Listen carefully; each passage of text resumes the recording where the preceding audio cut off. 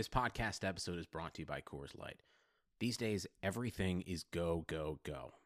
It's nonstop hustle all the time. Work, friends, family expect you to be on 24/7. Well, sometimes you just need to reach for a Coors Light because it's made to chill. Coors Light is cold lagered, cold filtered, and cold packaged. It's as crisp and refreshing as the Colorado Rockies. It is literally made to chill. Coors Light is the one I choose when I need to unwind. So when you want to hit reset, reach for the beer that's made to chill.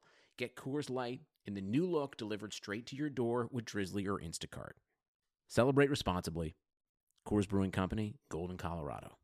Today's lifestyle demands the best in wireless, and with Pulse Cellular, you have the best options available. Switch to Pulse Cellular for unlimited talk, text, and high-speed data, coast to coast with no contracts, no credit checks, and no overage fees. One line for $65 or four lines for just $45 each, including hotspot, Wi-Fi calling, and 50 gigs per line. And for all you travelers, we got you covered in Canada and Mexico. Plus, text and data in over 210 countries worldwide, all with the best phones or bring your own. That's pretty awesome. Get the best user experience on mobile at pulsecellular.com.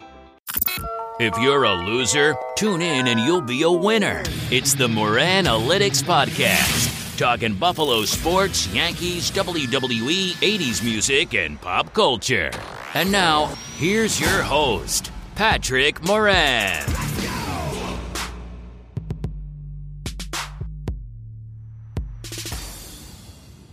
All right, podcast enthusiasts, what's going on? How you doing?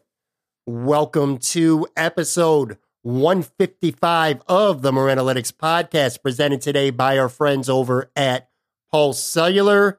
Today is Tuesday, September 24th, 2019. Thank you, as always, for listening and for downloading. If you have not yet subscribed to this future award-losing podcast, please go ahead and do so right now. Coming up on today's episode, got two really good segments for you. Featured guest today, my man Marcel Louis-Jacques, ESPN.com Buffalo Bills reporter. This is actually Marcel's second time doing this podcast. I originally had him on. It was episode 132 a couple months ago at the end of June. That one was more about his life and his career. Matter of fact, when I had Marcel on, he quite literally had just gotten hired by ESPN to cover the Buffalo Bills. And I think it might have been the day before or the day after I talked to Marcel. He was actually literally in the process of physically moving from North Carolina to relocate to Buffalo. That was a fun chat. This one, fun chat too, but it's also different. Again, that first interview was more about Marcel personally, giving fans an opportunity to know more about him. This interview today is exclusively, or almost exclusively, about his experience covering his first ever Buffalo Bills home regular season game at New Era Field. Now, if you're a Buffalo Bills fan, if you follow the Bills, if you live in Western New York, you go to the games, you know what that vibe's like. You know what that atmosphere is like. It's sick. It's off the hook. It's crazy. It's fun. Well, this was Marcel's first experience being around it. He had covered the Buffalo Bills. They did have two preseason home games, but of course, that's not even close to the same. Regular season home games on Sunday are crazy, especially the home opener and especially when the team's already 2-0 coming in. So anyway, Marcel got to the stadium early. Before he went into the stadium, in fact, he stopped by Hammer's Lot, got to check out some tailgating there, went into the stadium, took a lap around the concourse just to soak everything in. We talk about that, the vibe going on or in and around the stadium, what the press box was like, the mood in there, the atmosphere, just all that stuff associated with covering your first Buffalo Bills regular season home game. Lots of good stuff in there. I do also sneak in a couple of media-related questions as well. Not a particularly long chat with Marcel, but a very good one. A guy I really like and respect a lot. So I got that coming up for you. Also, immediately following that, I got my man Tone Pucks, another edition of Pat with Pucks. Today, we're talking about the actual Buffalo Bills game on Sunday. They did defeat Cincinnati 21-17 to move to 3-0 on the season. A nail-biter. Of course, many people don't think it needed to be a nail-biter, but that's what it was. But a win is a win. 3-0. Me and Tone break the game down, spend plenty of time talking about Josh Allen, talking about Dawson Knox, talking about the Bills defense, talking about the coaching and some of the play calls throughout the game. Lots of good stuff there. And we also spent a couple minutes talking about the Buffalo Sabres as well. They're about a week and a half out from the start of the regular season. And the lines, practice lines at this point of preseason start to mean something at practice. Early on, they don't really mean anything, but as of right now, I think they do start to mean something. We talk about what the practice lines were as we tape this on Monday and give our takes on there. One other thing, too, by the way, again, with the Bills preseason starting next, I think it's next Wednesday or Thursday, I am going to have Lance Lysowski from the Buffalo News, Sabres beat reporter over at the News. He's going to be on the show next Tuesday, and we're going to have a nice Sabres season preview. But anyway, today, me and Tone Bucks talk a little bit about the lines and give our takes for how we think that things are going to play out. So a very busy episode today. I'm not going to waste any more time here at the top. I want to get right down to business. Two good segments. Let's kick it off right now. First up, my man, again, from ESPN.com, I got Marcel Louis-Jacques. Let's do it.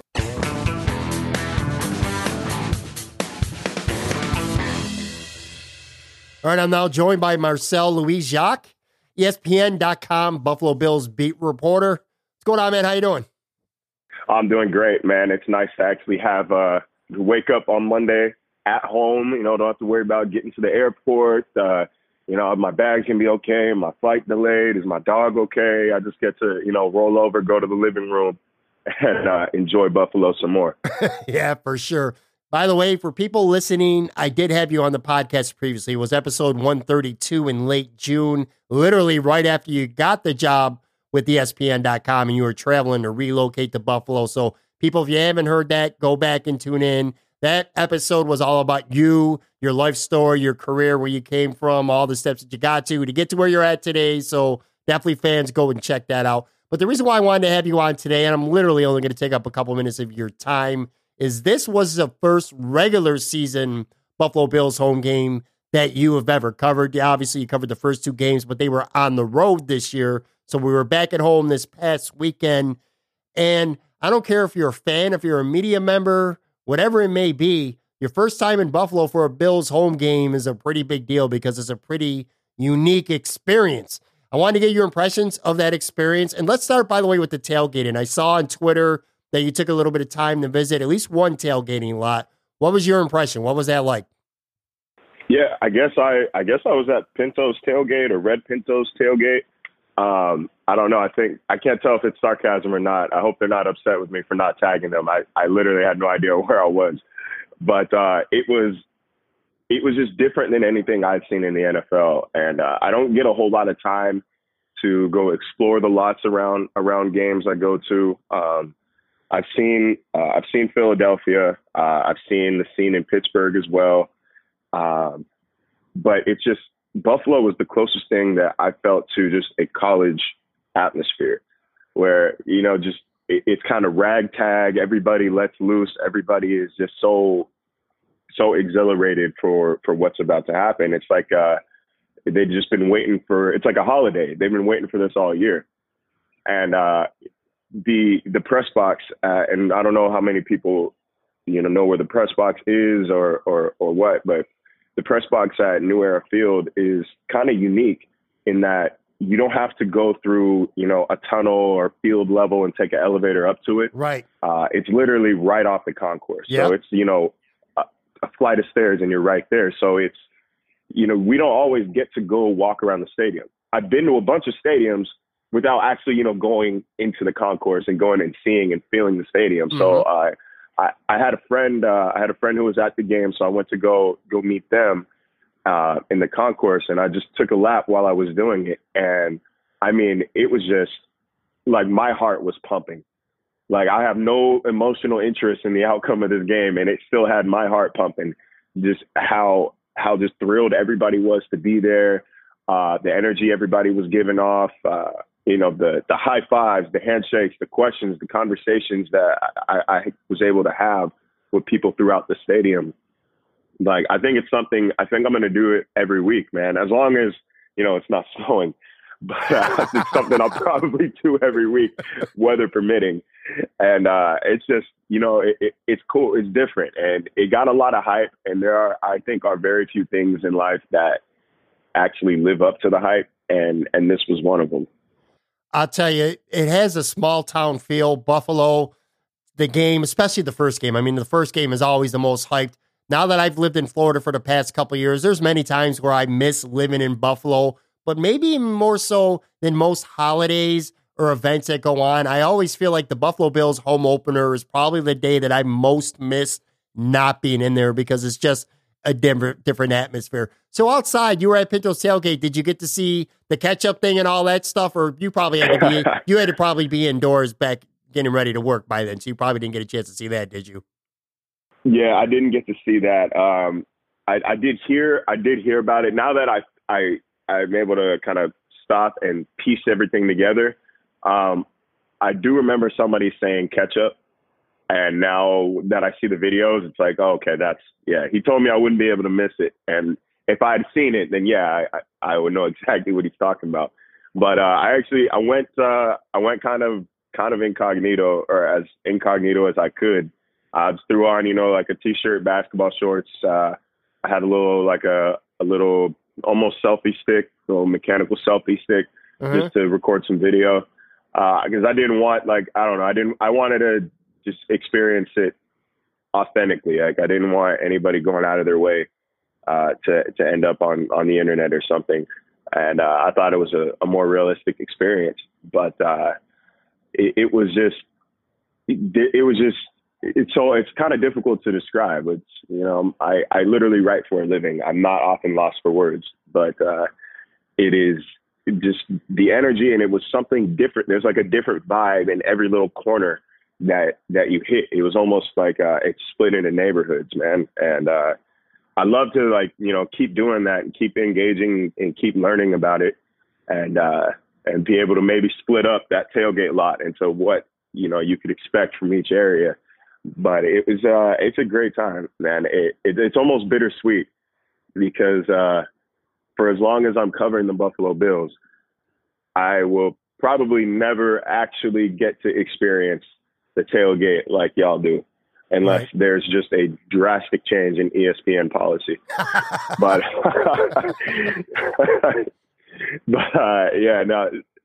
so it's maybe one day, if I ever leave this beat, man, maybe one day I can come back and do it right. Well, I'll tell you, man, and because you cover the team, you get an opportunity to experience other things. I think unless you go to other stadiums, it's really hard to appreciate just how big a Buffalo Bills home game is to the fans. Living down here in Tampa now, I've been to a couple Buccaneers games, and I'm not trying to disrespect the city of Tampa or their fans, but it's just completely different. It's much more casual and low-key, whereas Buffalo, it feels, the hours leading up to the game, it kind of feels like life or death, the outcome of that game for all those fans. Now, what about inside the stadium? Okay, it was crazy loud. You're in the press box covering the game. I've covered a lot of high school and some NFL games as well in that press box. It's kind of soundproof, so you don't hear a lot, but you could feel the vibrations when it gets loud and crazy in there. Did you kind of feel that in the press box during the game? Yeah, I think I mentioned it on Twitter. It's pretty soundproof, and they do pump a little bit of stadium noise into it through the speakers, so we kind of get a somewhat artificial feel for how it sounds.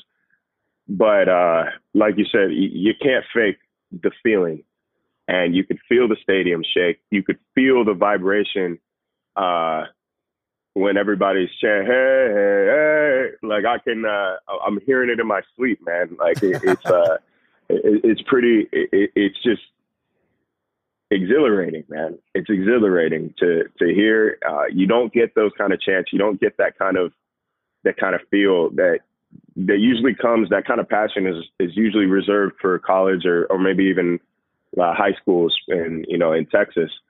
But no, like they the entire time it was just like you almost hoped that, man, please win this game so that you could be undefeated when New England comes to town next week, because I want to experience that. I want to hear this place just for science and research purposes, just to say that I've done it.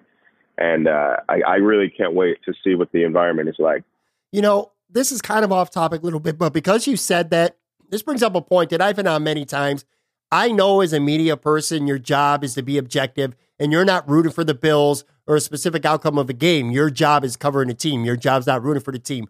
But don't you have to admit that the Bills winning is good for business? You know, when the Bills are good, people are going to read your stuff regardless, but there's more of an enthusiasm. People are more likely to want to read stuff when the Bills or see videos or listen to radio shows or podcasts when the Bills are 3-0, as opposed to if they were 0-3 and they got blown out 3 straight times, like say the New York Jets have right now, where no fans stop caring about that team. So don't you have an interest? Wouldn't you say you have at least some interest in the team being good? Not because you want them, because you're a Buffalo Bills fan, but if nothing else, it's good for your product. It's good for your brand, your business. Do you agree with that? Well, you know, I've actually never experienced the Bills loss, so I don't know what the fan base does after a loss. You're 7-0, dude. You're 7-0. I said that on Twitter last night. The Bills are 7-0, including the preseason, since Marcel started covering the team. Everyone out there listening. Shoot, and this week will be my toughest test yet. Yeah. But no, I think that it's a unique fan base, and that Buffalo, the Bills, that's the story. Like that is what is happening in Buffalo. That is what the city cares about. In New York, you know, the Jets stopped winning. It's still baseball season, or you can start talking about the Nets or the Knicks, or do the 700 million things there are to do in New York City. And same goes in places like LA or Dallas or Miami, where, you know, if your pro team starts losing, you can fall back and just redirect your energy elsewhere. But here, win or lose, like the Bills are the heart of this city. And I think that winning helps. I think winning only cranks that notch up a couple ticks. But even if they lose, from what I'm told and what I've heard in the past, is this fan base still cares. Sure. So winning is good for the business. Don't get me wrong. I think you know, you'd have to find only the most cynical writer who doesn't selfishly say, like, yeah, I would like the team I'm covering. I would rather the team I'm covering win than lose, because, you know, covering a winning team is a little more enjoyable than covering a losing team. Just unless you just, like I said, you kind of like to be cynical and you like to criticize.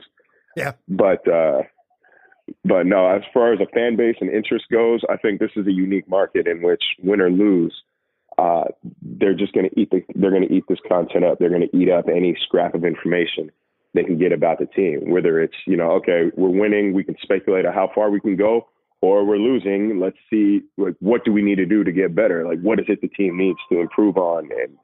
And I think I can appreciate that about a market like this. Yeah, and I think you hit the nail completely on the head when you said Buffalo kind of like is almost like a college atmosphere. I would even go so far, maybe even like, say, Texas high school football or Indiana basketball. The fans just care that much, which kind of brings me to the next point. Conversely, all right, so it's crazy before the game. You're seeing all this partying. The stadium's as loud as it can be. It's rocking. You could feel it in the press box.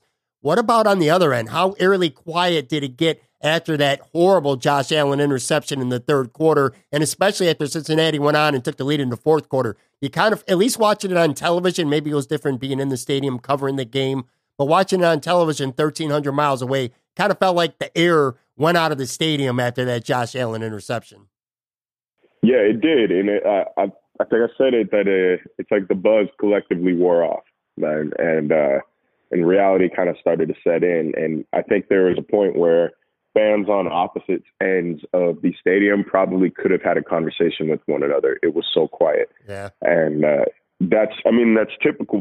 But the thing is, and not to see the game through rose-colored lenses, but the thing that I think you can appreciate is, even as that momentum started to shift backwards, there was just not an empty spot in that stadium. Every stadium you go to, only like a completely full sellout is reserved for like the elite of elite, crowds. Maybe in New England, you see that. In AT&T Stadium with the Cowboys, you'll see that. Probably the Eagles as well in Kansas City, where there's just no blank spots. But usually when a team says, today's a sellout, they're counting season ticket holders too that maybe didn't show up. So you're seeing empty rows and empty sections. I don't remember seeing a single empty section in New Era Field yesterday. Yeah. And like nobody was leaving early, nobody filed out, nobody bailed, as far as I can tell. And I think that, you know, as a team, I think these guys down there, they notice that more than you think. Players notice a lot more things than I think they get credit for. And to know, wow, they even as we, you know, kind of started to piss the game away, everybody was still full force out here. I think that you can feed off of that energy. And I don't think it's all grammar when they loop in the crowd and include the crowd and fans in their role in the result of the play of the game. I think they really mean it, and it's just rare. Once again, I know it's like circling back to the theme of this conversation, but it's just rare at this level of the game to see that kind of passion. Last two things here. When I first interviewed you for the podcast a couple months ago, you were literally brand new to the area. Other than maybe a quick conversation, you really had an opportunity to get to know anybody. But now you've been covering the team through all of training camp, all of preseason, 3 regular season games. You've gotten a chance to work alongside a lot of the Buffalo media. How's your experience been as you've gotten to know some of the people from the Buffalo sports media? Oh, I love it, man. I've loved it. And everybody is helpful. Everybody's engaging. Everybody's knowledgeable. The conversations that we have back in that press room are they're thorough, man. And they're thorough. They're rewarding and engaging. And it's competitive in that, you know, everybody wants to be first. Everybody wants to be the best, the most thorough. That's the business that we're in. But it's not cutthroat. It's not cutthroat to the point where, you know, if one person's got to be at practice and another has time to go sit on a call, it's not so competitive that person can't ask the one on the call, hey, can you ask blah, blah, blah for me? Or, hey, what did so-and-so say about this? Or, hey, did you talk to this guy in the locker room? Like, I haven't seen anybody, you know, actively withholding information from one another. And I think that once again, that falls right back on this fan base's kind of insatiable hunger for information coming from this franchise, that, you know, there's enough room, there's enough news, there's enough interest to go around. Like, we can all write, we can all get, you know, we can all generate the same amount of interest, and everybody's going to keep reading no matter how many people pump these stories out. And I think I could speak for all of us when we say that we appreciate that, and, you know, never change. All right. Last thing here, man. So you're out last Sunday. You get to experience all the craziness, your first Bills home regular season game. That was for the Cincinnati Bengals, okay? The 0-2 Cincinnati Bengals coming up. How nuts do you anticipate it being in Orchard Park this Sunday when it's the 3-0 New England Patriots against the 3-0 Buffalo Bills, 2 undefeated teams playing each other? I'm 99.5% sure we're going to have Jim Nantz and Tony Romo on the call. It's going to be very, very big. I'm sure you're very much looking forward to this Sunday, and you think you might sneak around a little bit before the game as well and kind of check out that vibe. Yeah, and I think, I believe CBS, I don't remember where they're sending Romo, unfortunately, to one of the afternoon games. But I feel like if this was later on in the season, this would be a flex candidate. Oh yeah, I think it's a flex candidate type of game, and I can't. It's hard to say I underestimate traffic and the atmosphere around the stadium, because I feel like every game it's just gotten like, the traffic has gotten worse. Like, okay, the Colts game in the preseason, like, all right, yeah, I should leave a little earlier. And then the Vikings game, it was a little bit worse. And then this one, it was a lot worse. And I feel like no matter how much earlier I leave my apartment downtown, that it's never quite going to be early enough to get there when I need to get right there. So I might just mess around and get a hotel room in Orchard Park and walk over if I can, or just sleep in my car in the parking lot. But no, I think I definitely will have to get there early enough to take another lap through the Hammers lot, through maybe expand a little bit. Feel free to shoot me some suggestions, people, anybody listening to this. And I think, you know, I alluded to it on Twitter. I might not be alone. I might have some people with some cameras with me, maybe not. At the very least, I think I can get my own footage. But, these things are still in the works. I just, it's a big game. I wouldn't be surprised if I don't make these decisions, but I wouldn't be surprised if, we sent some sort of camera crew to document that energy, because it's, this could be, I don't want to speculate too much. I haven't watched any New England film. We haven't talked to anybody. I haven't started that pregame work starts today. Right. But, this is a potentially trajectory changing game for the Bills. During this home stretch, they're going to need to win. I think they need to win one of their underdog games, whether it's Patriots in week 4 or it's the Eagles in, I believe, week 8. But you got to win one of those games that you're quote unquote not supposed to, if you want to really cement yourself as a playoff contender. And what better time to do it than 5 home games in 6 weeks? Yeah. So it's a big game tomorrow. It's also going to be a big game. Every week they'll say it's a big game, but Patriots, Eagles, these have a little more. You've got a little more juice to them. Yeah, no doubt about it. Good stuff. All right. If you're not doing so already, go follow Marcel on Twitter at Marcel_LJ, of course. Check out his fine work over at ESPN.com as well. Thanks a lot for your time, Marcel. I know that this is a very busy time for you and a very big week coming up. So really appreciate your time this week. Thanks, buddy. Hey, always a pleasure, Pat. And have a good one. Looking forward to seeing you up here, man. Don't come up here on these wing tours for a month again and not even hit me up. That's we'll get some wings.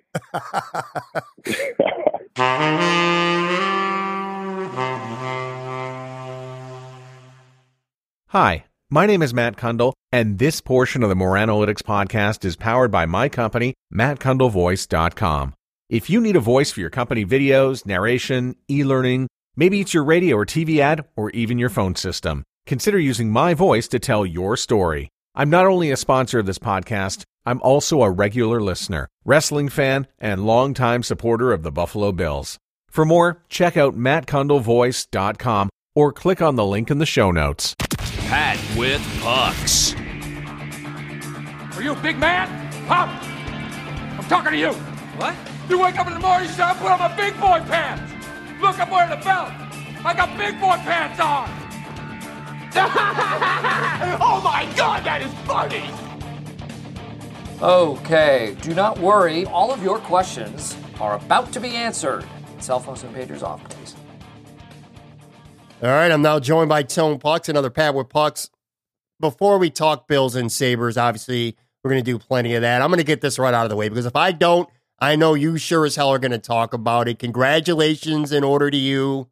10th year of our fantasy baseball league. You are the champion again. I hate to admit it, but you did it. And I'm actually going to give you a little bit of props here, too. As much as I want to hate on you and I enjoy hating on you, you kind of deserved it. You did have the best team. You were in first place for most of the season, and relatively impressive championship week, too. It's not like you fell into it because your opponent had a shit week. You went out and you took it, man. So grudgingly, I got to give it up to you, man. Congrats. I'm stupid. You're smart. I was wrong. You were right. You're the best. I'm the worst. You're very good looking. I'm not attractive. All right. As long as you're willing to admit that. Yeah, I don't like that at all. I much rather you be pissed about it while I talk smack, and I feel like I want to retape this whole thing. I don't know how to respond to your kindnesses right now. I don't like it one bit. But yes, I am awesome. I did dominate this year. The moves in the semifinal when I was down like 10 categories to 1 midweek. The fantasy pundits will be talking about those moves for a long time. Primarily Miguel Sano, an incredible ad midweek of a semifinal. Yeah, well, I will probably be talking about it for the weeks to come when there's no more, things pressing like Bills and Sabres to talk about. So I could go light on it today and just accept my well-deserved congratulations. And no, I'd rather get it over with. I'd rather get it all out right now because I won't be giving you. I ain't giving you any props after today. You are right though. In the semis, though, you did come back. I thought you were buried, and you did come back. And this weekend again in the championship week, I don't want to say it was never in doubt because you never know. There were a lot of categories that got tight until the weekend, and then you kind of pulled away. But I'm looking up the numbers now and. Impressive. Even one of the categories you lost was steals, and you had 7 steals. I mean, that you don't lose very often when you have 7 steals. You won for people we play Yahoo, and it's 11 points up for grabs. You won 7-4. I'm looking at your raw. Like I said, you were in first place most of the season. I'm gonna give you some props, and even a couple good moves you made the draft. You drafted Cody Bellinger in the 5th round. I got to give you props for that. He ended up. I can't second. even. All right, just real quick though. All right, I can't even accept. Props on Bellinger though. Like Bellinger was not a guy on my radar. It just got to like the 4th round and I was like, all right, let's just 5th round. I was like, let's just see if it was a sophomore slump. I can't even like, he wasn't a guy that I looked at and saw the potential to even do what he did this year. I was just banking on something closer to, to his rookie year. I got lucky with Bellinger. He just became a value pick and I got kind of lucky with that one. But yeah, absolutely. I mean, one of the big ones. So hold on, this is what changed it all. Okay. Vladdy came up and George had an abundance of third basemen and he decided, all right, because there's so much hype around Vladdy, especially with us being in Buffalo and, being close to the Toronto market and all those things. He decided that Alex Bregman was the more tradable asset or, like he didn't want to be the guy who traded Vlad Guerrero Jr. and he ended up being the guy who arguably could be the AL MVP. That's probably what was the biggest move of the year for me. Yeah, I think a couple keys to winning the championship, obviously drafting well is the most important thing. Being able to win a trade or two is another big thing. And you definitely did that. You just described it with Bregman. And then maybe not panicking. That's another thing, too. A lot of guys draft players and they get rid of them too quick, so to speak. When it comes to Bellinger, by the way, I got to say this because I don't know why I remember this so well, but I do. I think a reason why he fell to 5th in the 5th round of our league, and I'm sure he slipped in most leagues, too, was because he was one of, if not the leading guy on pretty much every fantasy baseball expert, so to speak, every article that I read, bust list. A guy to fade, a guy who was supposed to regress this year. You just said it. He lasted all the way to the 5th round. So I'll give you props for that. You also got Moncada in the 10th round. I'm looking at that now. And then probably this move I don't know if this move won you the championship, but you always get a guy, a free agent who no one else has. And this year you got Yordan Alvarez. Oh, he was huge. Yeah, he was huge.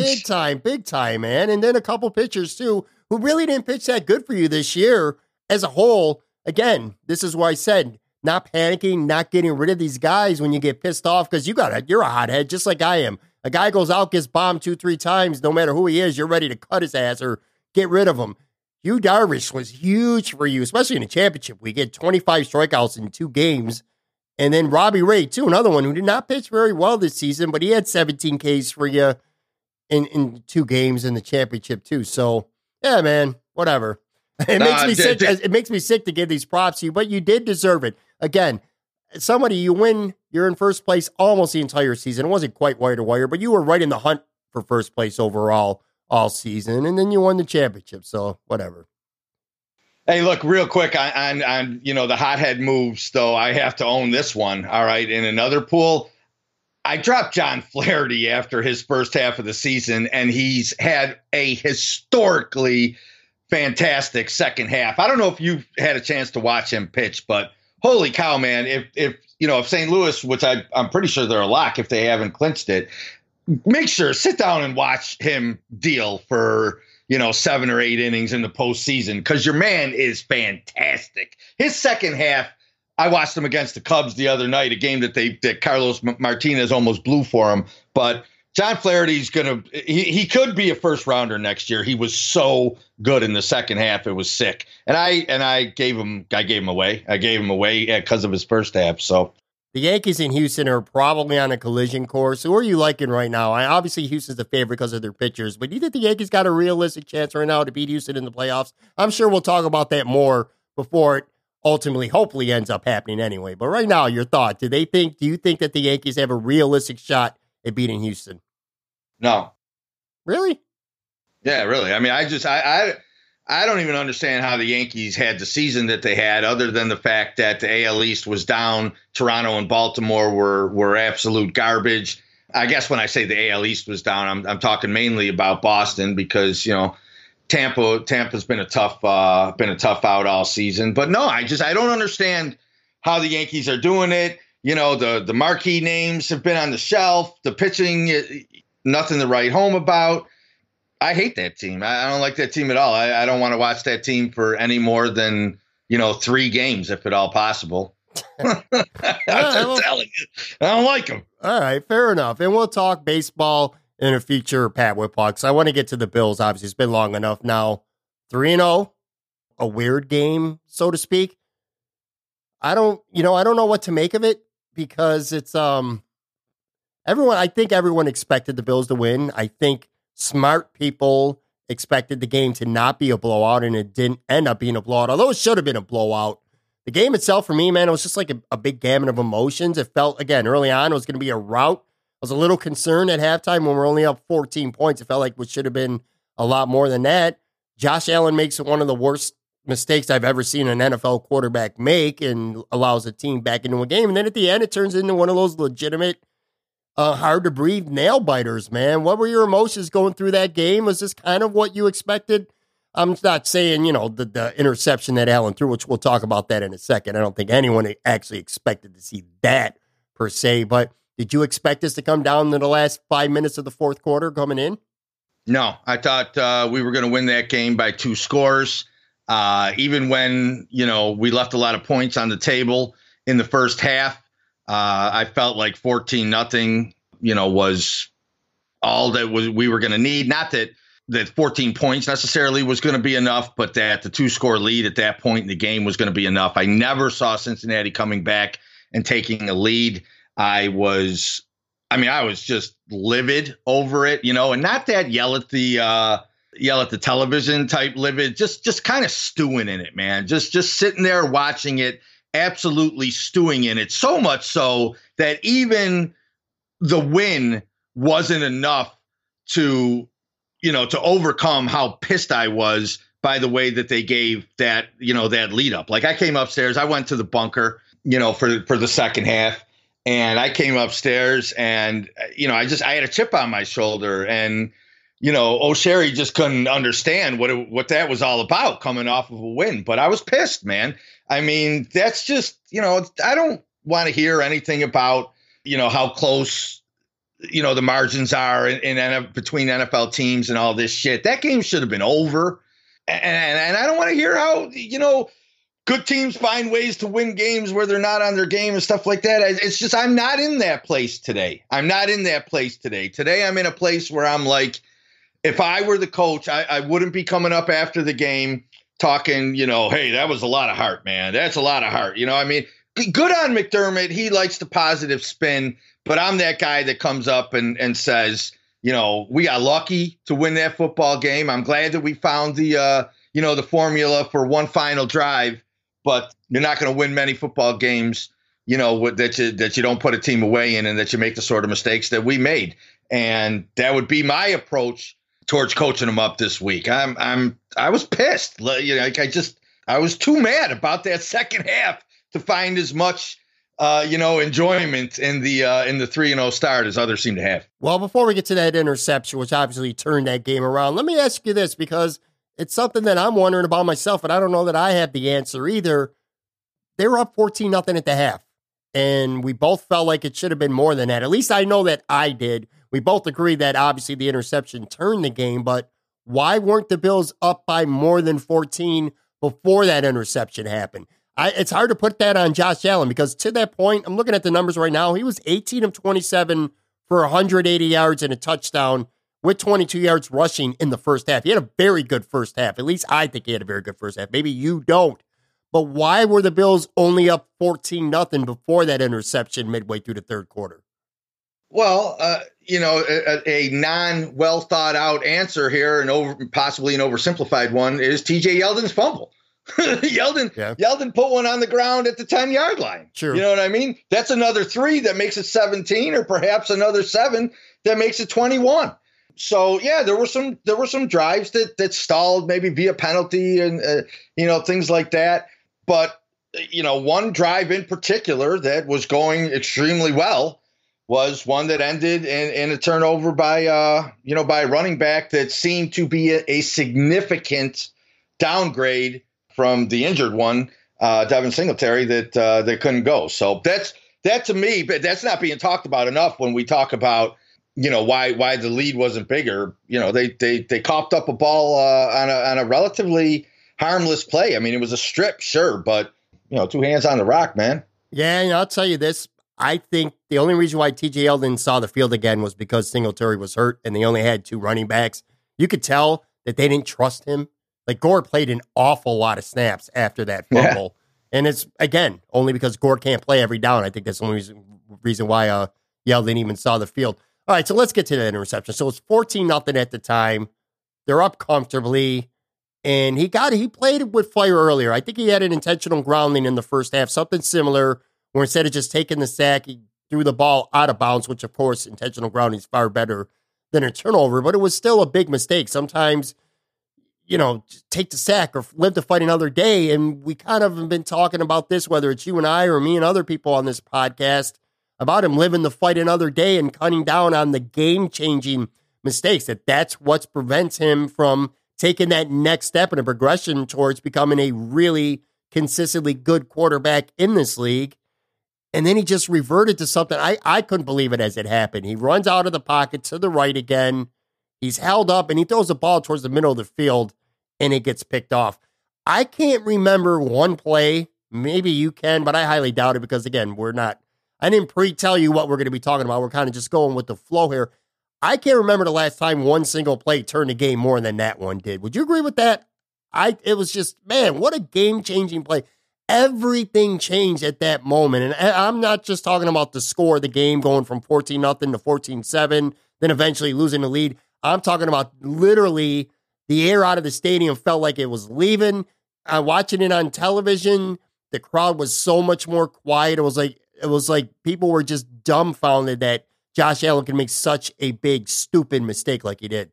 Well, let's try to remember that this isn't exactly a franchise that has played with comfortable leads through the years. All right. So we haven't really been in a whole lot of positions to see a boneheaded play change the course of a game.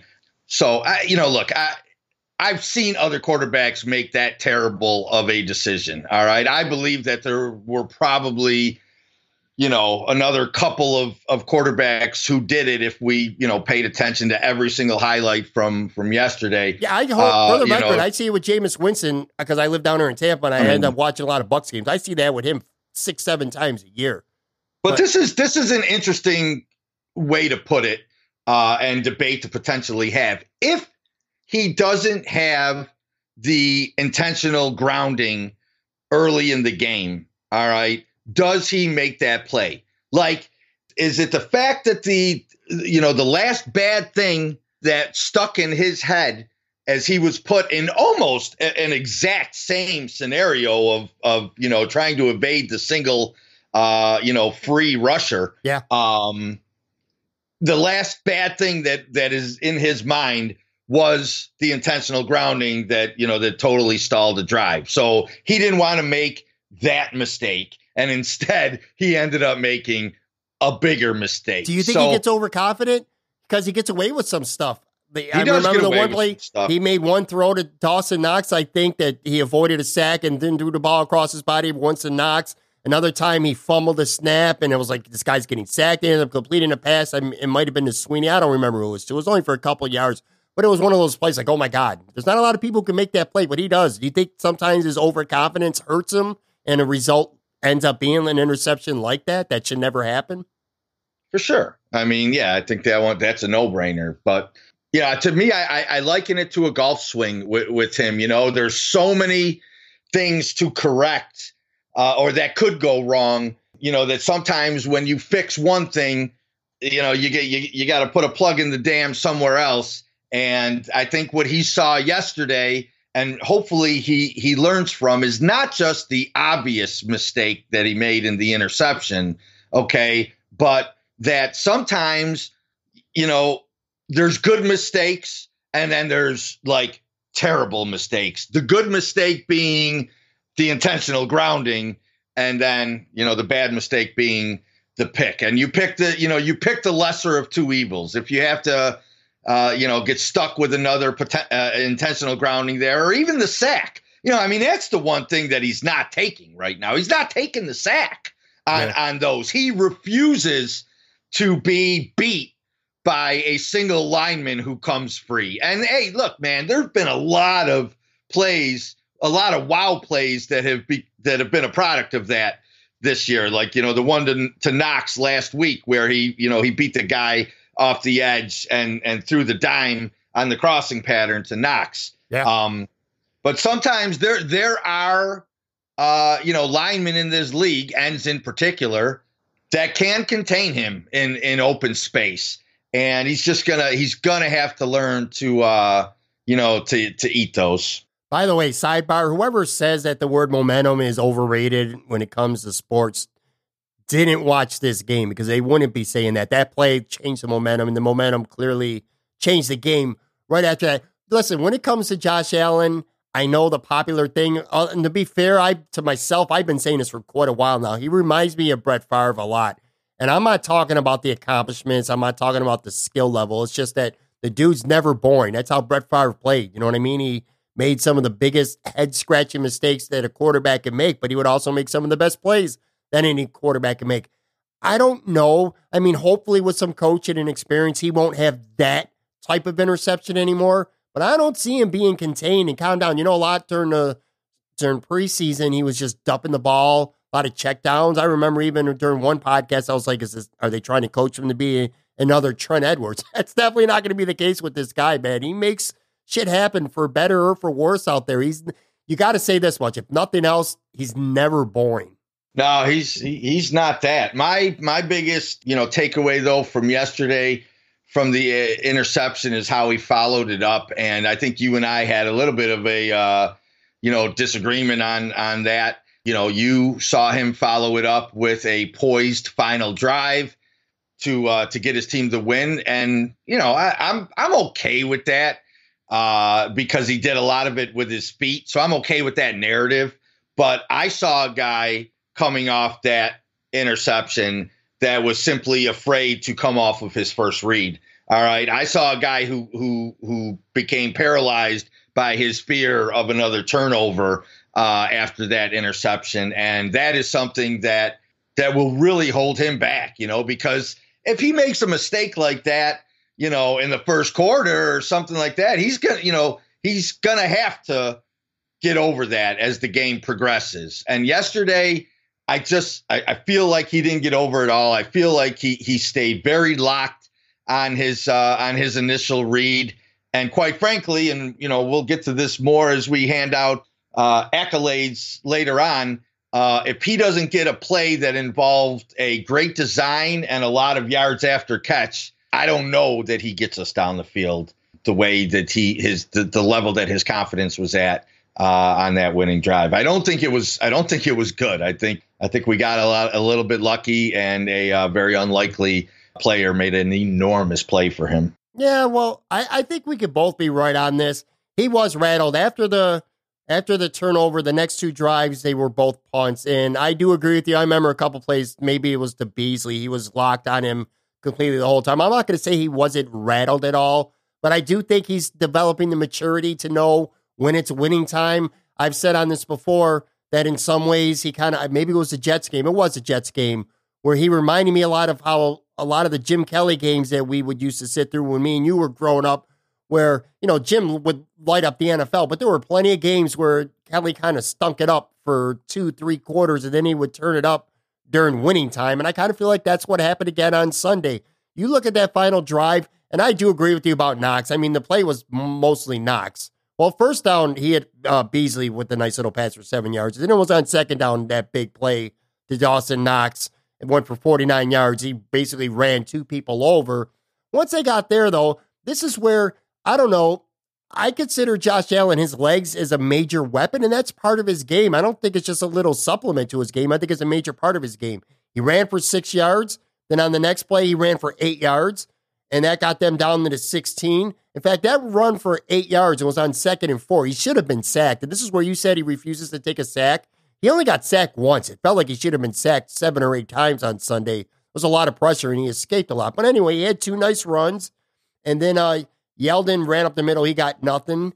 And then Allen ran again for 7 yards, and then Gore punched in for 1, and that was the game. He didn't do it with his arm. I do agree with that's where I'm saying I think we're both right. I do think he was starting to lock in on one receiver. He might have been a little rattled after that game, but his physical ability with his legs kind of is what got the job done, and I think the biggest reason why the Bills won that game yesterday.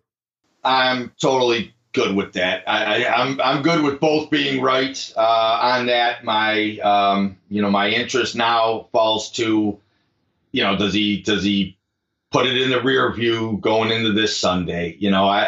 I like to think that he will, but I don't like watching a guy play quarterback scared, and that just, I had a really, really bad feeling about his second half that I hope he can dispel relatively early in the game, this coming Sunday. But yes, man, he relied on God-given talent, all right, to get the job done, and if that's what it's going to take, on a day where either his confidence is off or his accuracy is off or whatever, all right, then goodbye it, because, yeah, man, his legs were a big part of that final drive. I think the opposite. I think that the second half playing bad and still getting the win, I don't think that leaves a lingering effect on him in a negative way. I think it's actually going to give him a lot more confidence. We hit on Dawson Knox, by the way. Let's move on from Josh.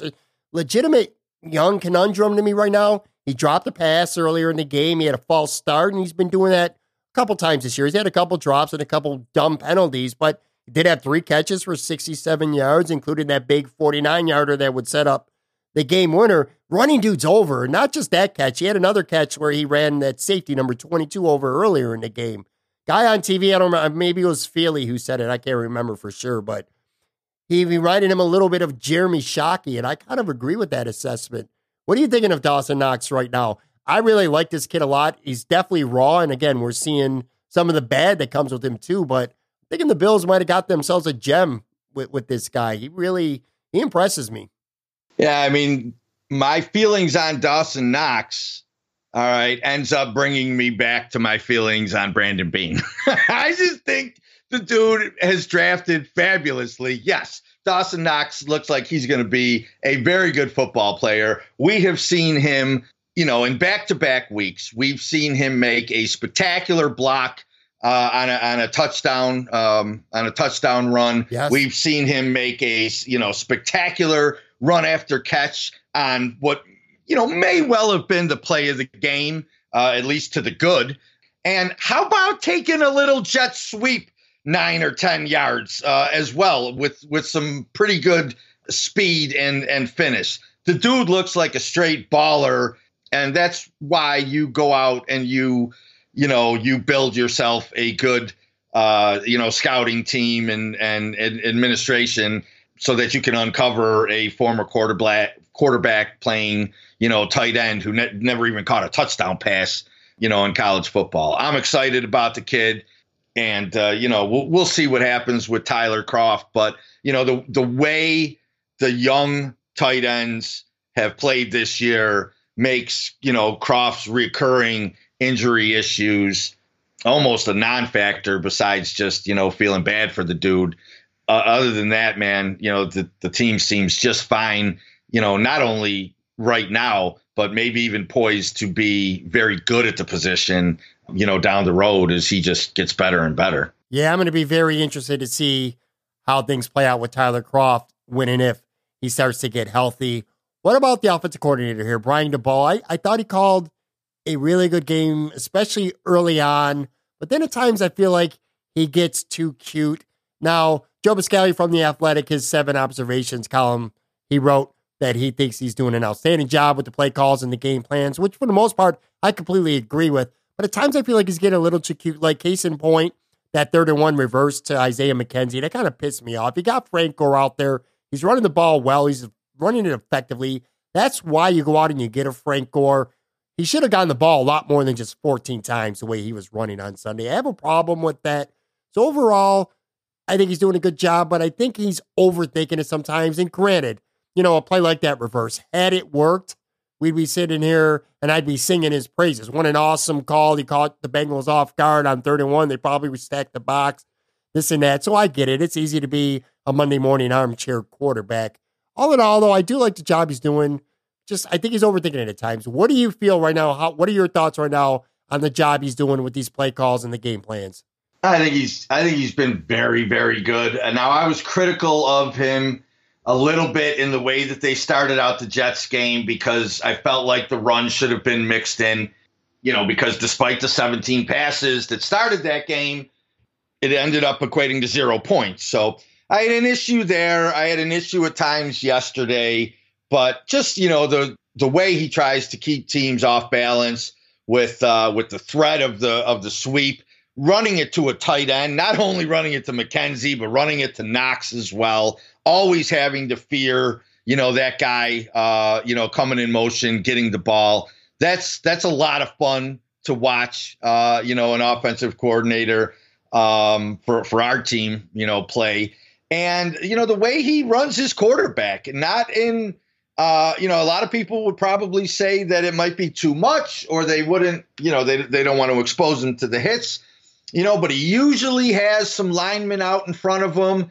And it's usually only intended to, to be like about a 4 to 7 yard pickup where he's not going to get like lit up like an option play. You know what I mean? Where he could, like an option play could really put the quarterback out there. He could get absolutely blown up. But, one that gets his linemen out in front of him on the edge towards the sideline, stuff like that. They seem to be calculated runs with him. And that's a fun component as well. And I think that's what yesterday's reverse was meant to be. Like it was like over chicanery. I think it was meant to look like the Allen sweep. Because you remember the lineman, all right, peeled left with Allen, like one of those, quarterback runs off the edge. Yeah. And then he gets it to, McKenzie, flips it to McKenzie coming right. And just the backside pursuit just hadn't pursued Allen enough yet to where they were, over pursued to get McKenzie. So it was a funky little design. At first I looked at it and I was like, that play just looked stupid. And my cousin, I got a text too that said the same thing. But I thought about it afterwards and I realized what they were trying to do. They were trying to make it look like the Allen run.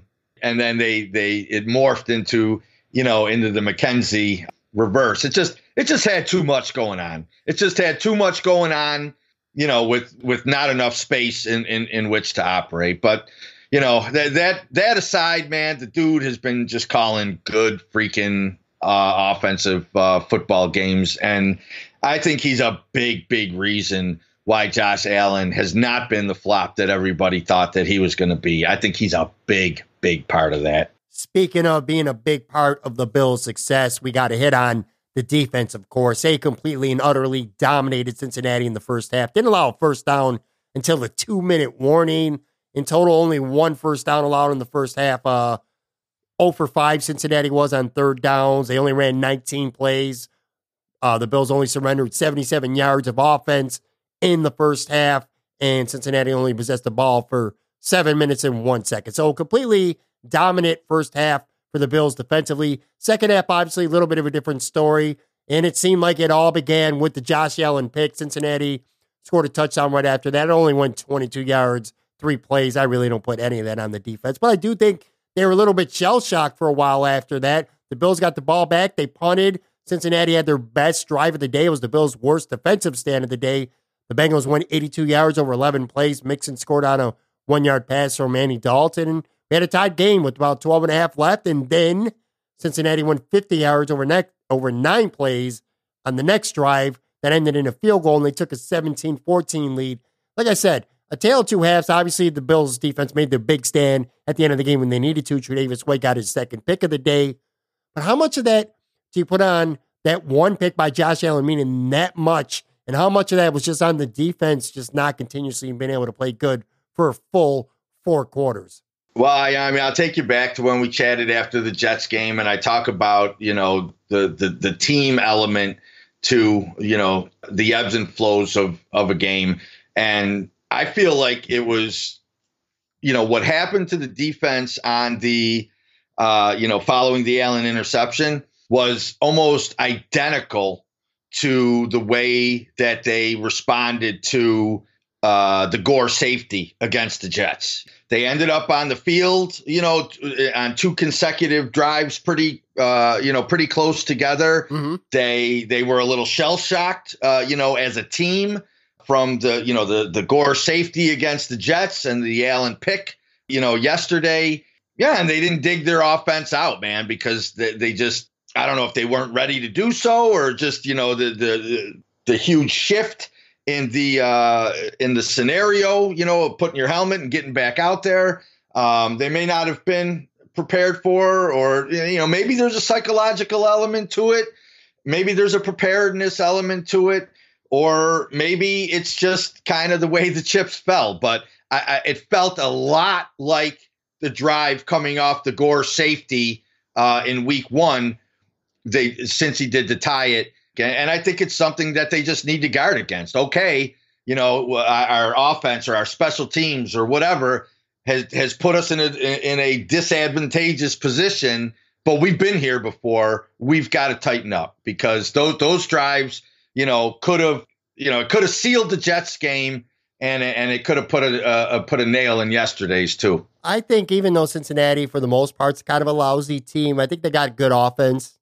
Andy Dalton's a decent quarterback. He's been around. They got good weapons, even without A.J. Green. So I can't expect the Bills to come out every single week and shut down an offense for 4 quarters. I really do think that if Josh Allen doesn't throw that interception, that the defense doesn't give up. Maybe they give up 10 points for the entire game, which, to be fair to the defense here, they pretty much did give up 10 points. That first drive was only a 22-yard drive. I put that entirely on Allen, and then they gave up 10 points after that. But again, you got an elite defense when you're kind of nitpicking small little things that they give up. And good for Trey White, by the way, 2 interceptions. It's been a while coming for him, and, some people consider him one of the game's better quarterbacks. And at some point, you got to have interceptions to back that up. So good on him. Look, good on him. Let me tell you, though, man, all right? There were a couple plays yesterday before the picks where I was ready to tweet out, the overrated tag on him. I'm sorry. We will see. He didn't play good against the Giants. He had a lot of they were in front of him. Look, man, Ross put a double move on him that should have been been 6. Yeah, I agree. Okay. All right. So I'm glad that he got the picks. I like Trey White. I don't think that he's underrated or, like being left off of certain lists and stuff like that is some sort of show of disrespect. I think the league has him about right. And you know what he needs to do? He needs to be part of a secondary that goes out there and shuts down number 12 on Sunday, or maybe not shuts him down, but that's where you're going to, to make your bones, man. That's all. When all eyes are on you next week, you're not going against, John Ross or Sterling Shepard or whoever the Jets threw at him. Let's see what you got in 6 or 5 days or whenever the hell you're putting this podcast up. Yeah, he'll be seeing lots. Seriously though, man. I mean, we're gonna find out a lot about that defense against Tom Brady. We're gonna find out a lot on Sunday, and if you ain't as fired up for this one as just about any over the drought, well, there's nothing to really say to that. Who is it? Everybody's fired up for what's about to come in this week ahead, and I love the matchups just as much as the scenario that we're in. Yes, super cool. Both teams 3-0, but I am ready to see this defense essentially a finished product of Sean McDermott's 3-year plan to build a defense that can stop Tom Brady, and that defense has arrived. That defense has been built and has arrived. He probably wants one more pass rusher, to really put a bow on this D, but it's arrived enough to where, we're going to see exactly what he planned for over the course of these 3 years, in drafts and free agency and stuff like that, to quiet number 12, man. And it's right in front of our face now. It's beautiful. Yeah, it's all I'm going to be thinking about all week. It's New England weekend. I can't wait for it to happen. So let's wrap up Bill's stuff with our game awards. Usually I have MVP, LVP, but I'm actually kind of switching it, all right? Instead of MVP, we're going to have game balls. We can give a limit of up to 3. We're cheap, so no more than 3 game balls for players who you want to give game ball to. Conversely, instead of an LVP, we're going to have game checks. You're the owner of this team. You don't like the way this guy played. You reserve the right up to 3 people to take their game checks. Have the unsung hero play of the game, stuff like that. Let's start off with game balls. Again, limit of 3. Who you got? I think I'm going to start with Dawson Knox. All right. I think what he did, we talked about the play, but I think what he did was very deserving of probably MVP, the way we used to do things like a whole week ago. And then I'm going to, this one is kind of weird because he ended up like missing a good chunk of the game, but I think we found out just how valuable John Feliciano is to the Bills. Yeah. Okay. So I'm going to give John Feliciano a get well soon game ball because when he went out yesterday, it may have put the Bills in their best case scenario by having to kick Ford inside because he was just getting roasted on the edge. But yeah, like Feliciano, I think is an important part of this team. So we're going to go with Dawson Knox and a get well soon game ball to John Feliciano. And I think we're just, we're not overly impressed with yesterday's victory. So my cheap ass is just going to buy 2 game balls this week. All right, well, I got 3, man. Trey White's got to get 1 because he had 2 picks. Micah Hyde, I loved his game. He had a nice forced fumble in the first half. And he also, I'm sure you saw it, when Kevin Johnson was lined up in the third quarter on the wrong side, he's the one who pointed him out, got him on the right side, and Johnson ended up getting a sack on that play. I thought Micah Hyde was absolutely outstanding.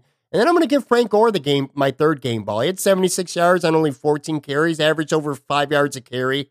Guy's just a beast, man. He's not going to hit a home run. He's not going to hit that 75-yard Christian McCaffrey run. We know that at this stage of his career. But he's just solid and reliable. And I just have this sense of comfort when he's out there. We talked about this last week. I know he's not going to fumble when they had the lead. You know what I mean?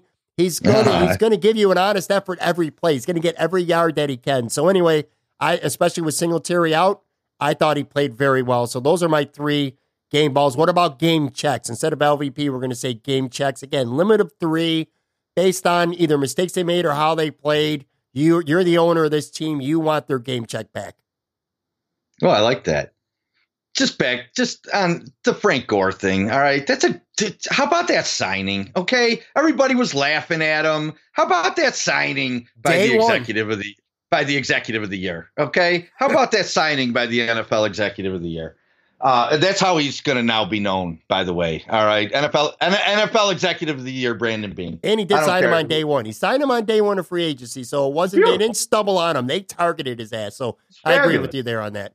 All right. What do you got? Cody, I already mentioned one of the players, Cody Ford. Cody Ford was not very good yesterday. I'm still very optimistic for him, long term. I just think it might be best inside. Move him inside to where Spain is this year, and come on now, give me an interior of Ford, Morse, and Feliciano for the next 3 years. Yeah, I'll take it. Go find your right tackle with your $50 million in cap space. So Ford, I'm going to snatch a game check up from him, and TJ Yeldon, is the other guy I'm going to go snatch a game check from because you can't put the football on the carpet at the 10-yard line. I agree fully with both your guys. Cody Ford, for exactly the reasons that you just said. I think he needs to be playing guard going forward pretty much full time. Getting Nsekhe, as long as Nseke's healthy enough to be out there, he should be the right tackle.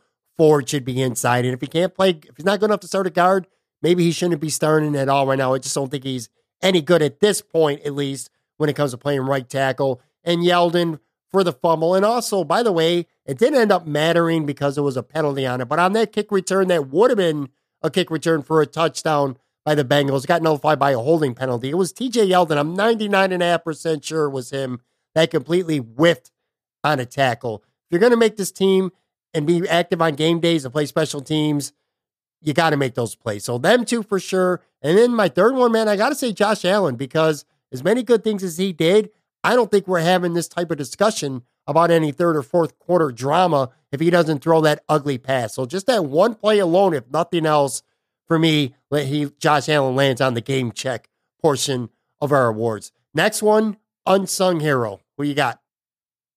Well, yeah, as far as this award goes, I think the ones that I would choose from, you already alluded to in your game balls, probably Gore and Hyde. But I'll go with Hyde just for, how enjoyable that play, the Kevin Johnson sack was to watch for people that, love the X's and O's as much as, guys like us do. I mean, the leadership that he provides back there, and, the fact that he was, we talked about day one, Frank Gore signing. Micah Hyde may have been Sean McDermott's first signing, when he came here, and it shows, man. It shows he is an absolute coach on the field right now, and that's invaluable back there with the way the secondary has come together. He's a big part of it. All right, well, for mine, I'm going to go with somebody that we haven't even mentioned on this episode yet. I thought Jordan Phillips had a very good game. He had a big sack, 3 tackles. He did have one dumb offsides penalty, which has become par for the course with him. But overall, I thought he played a very good game. And last Bills thing here, have you noticed that both Jordan Phillips and Harrison Phillips are starting to take a lot of snaps away from Star Lotulelei? Star Lotulelei is becoming a very irrelevant part of this Bills defense more and more. I think it was Joe B who had an article up. He only played like 3 snaps in the entire fourth quarter. You could definitely see a shift in the rotation starting to come with him. Yeah. Look, in both the Giants and Bengals games, when you're up 2 scores, I think that's what you're going to see. So, we'll see if it continues. You got a New England team that, can sit there and throw the shit out of the ball, and then all of a sudden Bill Belichick decides, that he's going to push your rookie first round defensive tackle around a little bit and shove Sony Michel down your throat, on a given week, kind of like he did with Antoine Smith the last most hyped time that these two teams played, back in the Bledsoe era. So you never know when someone's going to try to lean on the run. All right. And it's nice to have Lotulelei for that. You'll certainly see it against Tennessee, after the New England game. So I don't know that he is, completely being written off. His ability to contribute should be completely written off, quite yet. I think it's circumstantial. Is it worth $10 million? Well, of course not, but it ain't my $10 million. So what the hell do I care? By the way, I know you're a big fan of calling me out on Twitter when you think I'm wrong about something, but I remember last week somebody had posed a question about the line, what the line was going to be. Guess what? Guess what the Bills line for New England is right now? You're right. 7.5. Well, 7.5, depending on where. Just like I told you it was going to be. Kiss my ass. Okay. All right, so before we get out of here, I just want to spend a couple minutes talking about the Sabres. 4 preseason games in. They're 2-2. Latest game was Saturday night at home in Buffalo. A fun game. I actually watched the game. A 5-3 win over Toronto. Sam Reinhart had a goal and 2 assists. I thought he was the best player on the ice. Olofsson had 2 goals. If there was any doubt about him staying in Buffalo, that doubt's got to be gone now. VC scored on a breakaway. That was nice. Ristolainen made his debut, and he played about almost 22 minutes exclusively with Dahlin. Anyway, I want to go through the lines. We were waiting until we found out what the practice lines were going to be on Monday afternoon's practice before we started taping this. Defensively, they have, and by the way, before I say the lines, I should note that Ristolainen is out with an illness. I'm not sure about the validity of that. Who knows if maybe that's tied to some trade rumors, I guess. We'll wait and find out. But anyway, he's out, and then Connor Sherry's not practicing. I don't remember why. Maybe a minor injury, I would hope. Anyway, but these were the lines. Defensively, Dahlin was paired with Nelson. I'm assuming Nelson is just in for Ristolainen. It sounds like it's going to be them two at least for a while. Scandella was paired with Miller. and McCabe is with Yoki Haru. Those are the three main pairings. Then you got Gilmore and Borgen on the fourth. When it comes to the forwards, this is a little intriguing. Eichel and Reinhart are together, and they're with Olofsson. I thought it might have been VC, but they're with Olofsson at practice on Monday. Skinner is on the line with Johansson at center, and Okposo, who maybe is in as a stand-in for Sherry, not practicing on a line there. You got VC, who is with Rodriguez, who's playing a wing, and Casey Middlestat center in that line. And then the fourth line, you got Gergensen, Sabaka, and Tage Thompson, with Cousins has been working in and out of line, so he's kind of an extra guy right now. You got Ellie Asplin and Lazar as a fifth line. I don't think any of those guys are going to make it. But based on those lines today, what you're seeing with those, what stands out for you? What's your take on those? All right, little surprised that it's Olofsson up top with Eichel and Reinhart because I thought VC was very good with them on Saturday night, but that's not to say that Olofsson, can't be good with them as well. There's flexibility there. I think the big thing is it's going to be Eichel and Reinhart, or it looks like it's going to be Eichel and Reinhart to start the season, and that was a big question, coming in. Was it going to be Eichel?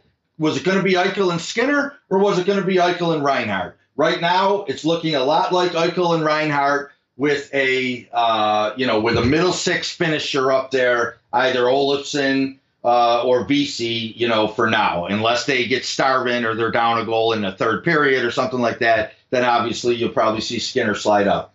Skinner and Johansson seemed like a match with Okposo, like you said, quite possibly holding a spot maybe for Sherry, or maybe he gets a look there. We'll see if come Wednesday night if Okposo gets a chance to play there. The big news out of that combination is Johansson staying in the middle. Yeah. That's big because, I think they're really down on Casey Middlestat right now.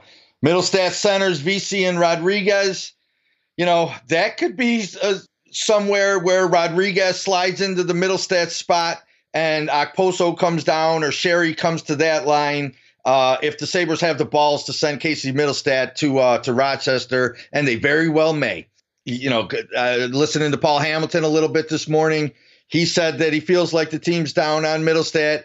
He didn't rule out the possibility of Middlestat starting the season in Rochester. So, we'll have to see there. There could be movement there. And then, you got your whooping boy line with Gergensen, Sabaka, and Thompson. And then your likely Rochester line of Ellie Asplin and Lazar. I thought Curtis Lazar had a chance to sneak into a fourth line, 8 to 12 minute role. Right now, it looks like he's on the outside looking in. It's starting to take shape. You see a couple combinations of two. You start to figure out where that number three addition to each line will come from. But it's a lot more. It's becoming a lot more predictable. Now that the Rochester camp started today as well. All right, let's wrap this up. Your final take. We call it the puck drop. What do you got this week? Oh, it's a pretty brief one for me, and we discussed this player, at points, but I'm known as a guy that was anti-tank. All right, certainly locally with the Sabres, also now on the more egregious side with the Dolphins. I think it's bad for everything, and I just find it to be ineffective. And I'll give an example as to what I believe is an effective way, to bring a roster down and build it back up and be ready to win in the shortest period of time. And I look no further than the two Bill safeties. All right. There was no doubt that this roster needed to be remade. Okay. But you don't have to tear the whole thing down for the course of an entire season to remake a roster. Okay. The Bills are further along because in that very first Sean McDermott free agent year, they went out and they signed two under-the-radar safeties in Micah Hyde and Jordan Poyer, who are a huge, huge part of what looks to be a good football team this year. They didn't sit there and trade away Minkah Fitzpatrick. They didn't sit there and, just stop doing business entirely on the free agent side of things like the Buffalo Sabres did for 2 years to get one player. They kept doing business. They went and got guys that would grow, all right, in their culture or whatever, whether you believe in that buzzword or not, all right, is not relevant to this point. They built the right way. They took it down the right way, all right, by simultaneously bringing in guys that would bring it up at the same time. And that is how you turn around, okay, a football team in 2 or 3 years. Not the way the Buffalo Sabres did it, not the way the Miami Dolphins are trying to do it. The blueprint's been set by Beane, by McDermott, and a big part of that blueprint that I will always look at is the signing of the 2 safeties, Micah Hyde and Jordan Poyer, in season number 1 when McDermott came aboard.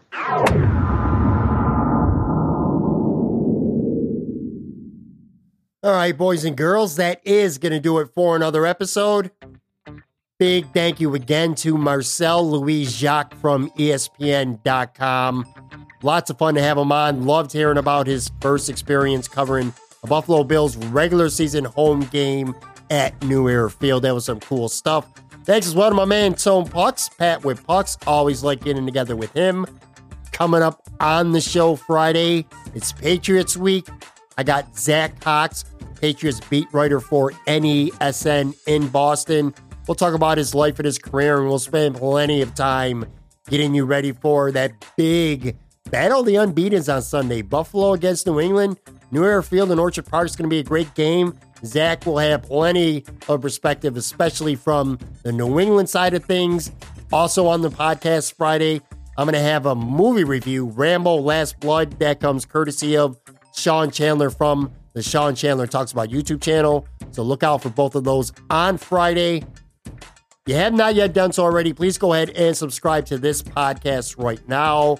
It's available on Apple Podcasts, Google Play, iHeartRadio, Stitcher, Spotify, pretty much anywhere feature award-winning podcasts are found. Also, don't forget to follow me on Twitter at Pat Moran Tweets. I constantly got news, updates, podcast polls, upcoming guests, things like that, promos. So go there at Pat Moran Tweets. Thank you again, as always, for listening. I truly appreciate each and every single one of you. I really, truly mean that. It means a lot. You take a minute, an hour, whatever it may be out of your day, once or twice a week to listen to me. It means the world to me. So thank you very much. Have a good week.